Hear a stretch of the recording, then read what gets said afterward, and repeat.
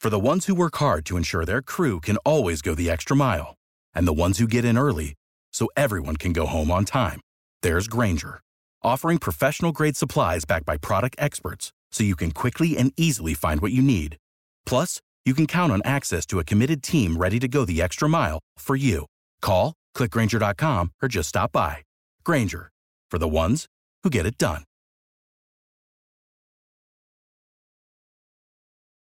Chattahoochee, Altamaha, Ogeechee, Ohoopee, Chattooga, Kusawati.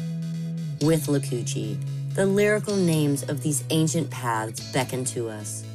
Georgia's waterways are its original trails, and for its earliest settlers, they were the first avenues into a primeval wilderness. A video from the Georgia River Network there, and I make this point often, and you know this, there are no natural lakes in Georgia, no natural, all of them man-made reservoirs and such. God made the rivers. God made the rivers in Georgia and assigned certain people the task of trying to protect them. The Georgia River Network, based in Athens, right there at Milledge and Broad, is the Georgia River Network. And with that network and its various chapters scattered around the state, Joe Cook joining us from Rome this morning. Joe Cook, thanks for your time this morning. Yeah, thanks for having me. First of all, we'll dive into the legislation that you folks are concerned about, but give us the 411 on the Georgia River Network. Who are you folks? What do you do? Well, we're a statewide river advocacy organization. We work to connect people with our rivers, and we work to protect those rivers. The Georgia House, as we are now less than a month away from the start of the 2024 legislative session, as is the case when the legislature is not in session, various study committees, and one in the House has been looking at rivers and streams in Georgia and the definition of navigability. What defines a river, a stream, as navigable. And we're told at least the possibility of some changes to that definition, which dates back into the 19th century. What are you concerned about here? Well, it was a study committee that was looking at fishing rights and where we had the right to fish. So it was really doing important work because there's been some conflicts between property owners and anglers. So they were looking at where can the public legally fish? And one of the ways that they have recommended determining that is by using a definition of navigability that dates to 1863. And that is based on whether a river can ship freight on that water, whether you can move a boat loaded with freight up and down that particular river. And so that's a very restrictive definition. It dates to a time when steamboats were plying our rivers, not canoes and kayaks and paddle boards.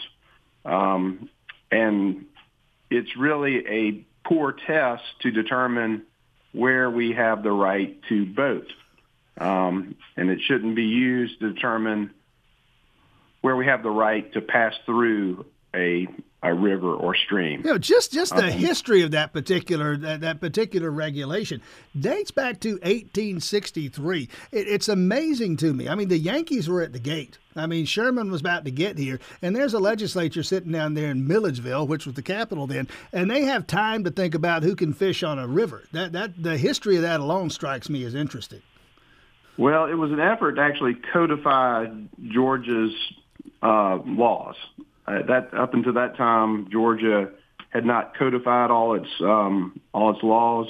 So this was an effort to codify those laws and set them down in a permanent way.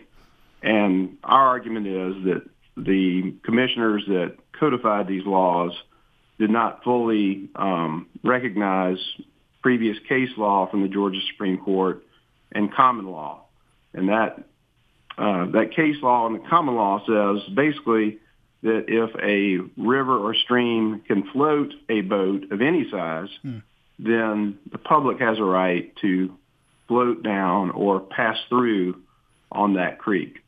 Doesn't mean that the public has a right to get out on private property along that creek, but it does mean that they have the right to pass through, or they have the right of passage on that creek. For example, Joe Cook, Georgia River Network, that creek flows through my farm. Okay, you can legally fish on it, but you don't have the right to just go tramping across my cornfield to get there. Correct. Exactly. So what would this, and I know that I don't even know if a piece of legislation has been pre-filed, perhaps you do. I know the study committee, as you say, has been working on this and looking at this. What's the status of the legislation, if any? Right now, no legislation has been introduced. It's only been the recommendations of the committee. We do not know if any legislator will introduce legislation.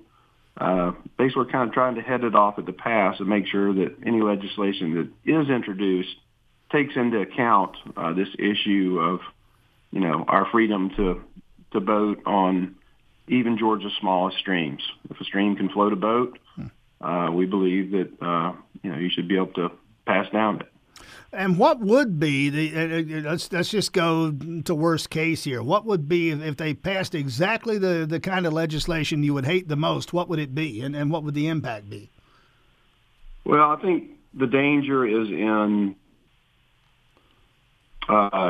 assigning streams navigability based on that archaic law in 1863. Navigability is separate from right of passage. Navigability in state law determines who owns the stream bed.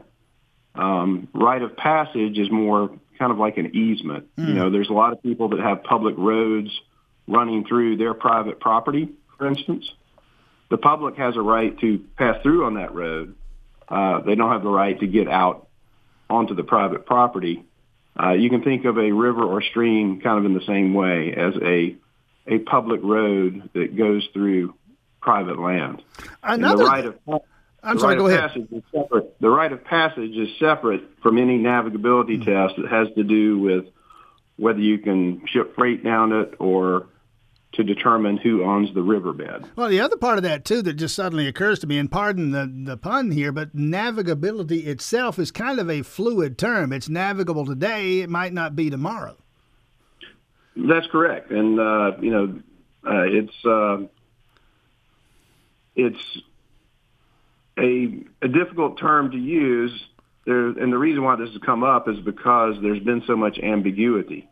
The state law says you can ship freight on it, but then the question becomes, well, what is freight? And, there are some areas of streams, in the Piedmont or in the Blue Ridge up in the northern part of the state where you can certainly build a raft and put a lot of goods on it and ship from one point to another, but then you get to a shoal or rapid, you can't get that over that shoal or rapid.